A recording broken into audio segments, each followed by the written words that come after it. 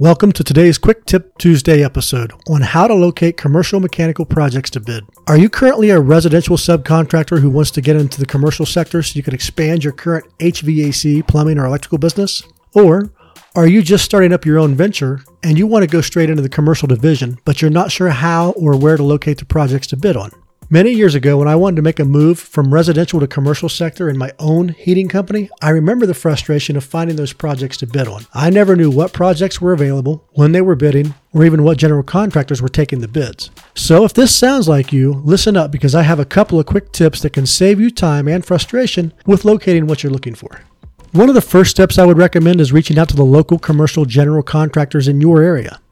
Oftentimes, building a relationship with that local contractor can give you tons of insight into some of the upcoming projects. And chances are you already know a couple, so reaching out to them to schedule a visit in their office really shouldn't be that difficult, would it? Now, in your meeting with them, be honest and upfront that you're looking to build a name for yourself in the commercial sector for your mechanical business and just wanted to ask them a few questions about the process and how you can deliver a proposal they find appealing. Now, be prepared and have some questions ready to ask them. Don't try to think of all the questions in their office, and don't assume that they will just volunteer all the info you need to obtain. They are taking the time to meet with you, so be sure you lead the conversation with things you do know about the commercial sector. Maybe pick a recent local project that you know they were involved with, and ask them how things went with the commercial contractors on that project. And even if they like the commercial contractors that they had on the project, ask them what could have been better. Keep in mind that general contractors are always only wanting one of two things, either the lowest bid or the best company for the project. So you need to decide if you want to be the highest quality contractor in your area, or do you want to be the cheapest? You can't be both. And another way, which is probably the best way today to locate projects, is through an online plan room. Now you have several to pick from today, and they are not created equal. Some of these will offer minimal details and others give you virtually all the details you would ever need. So one important thing to note is that you want to utilize an online plan room. Be sure they keep the current documents. I have experienced in the past many plan rooms that may have the initial documents available, but they don't really keep up with the addenda as they are released. So do some homework on the plan rooms you're considering and find one to work with that is a good fit for you and your budget. Now, most all plan rooms are going to have a monthly fee. So before you join and before you sign anything, make sure you know what you're getting. Now, here's a word of caution.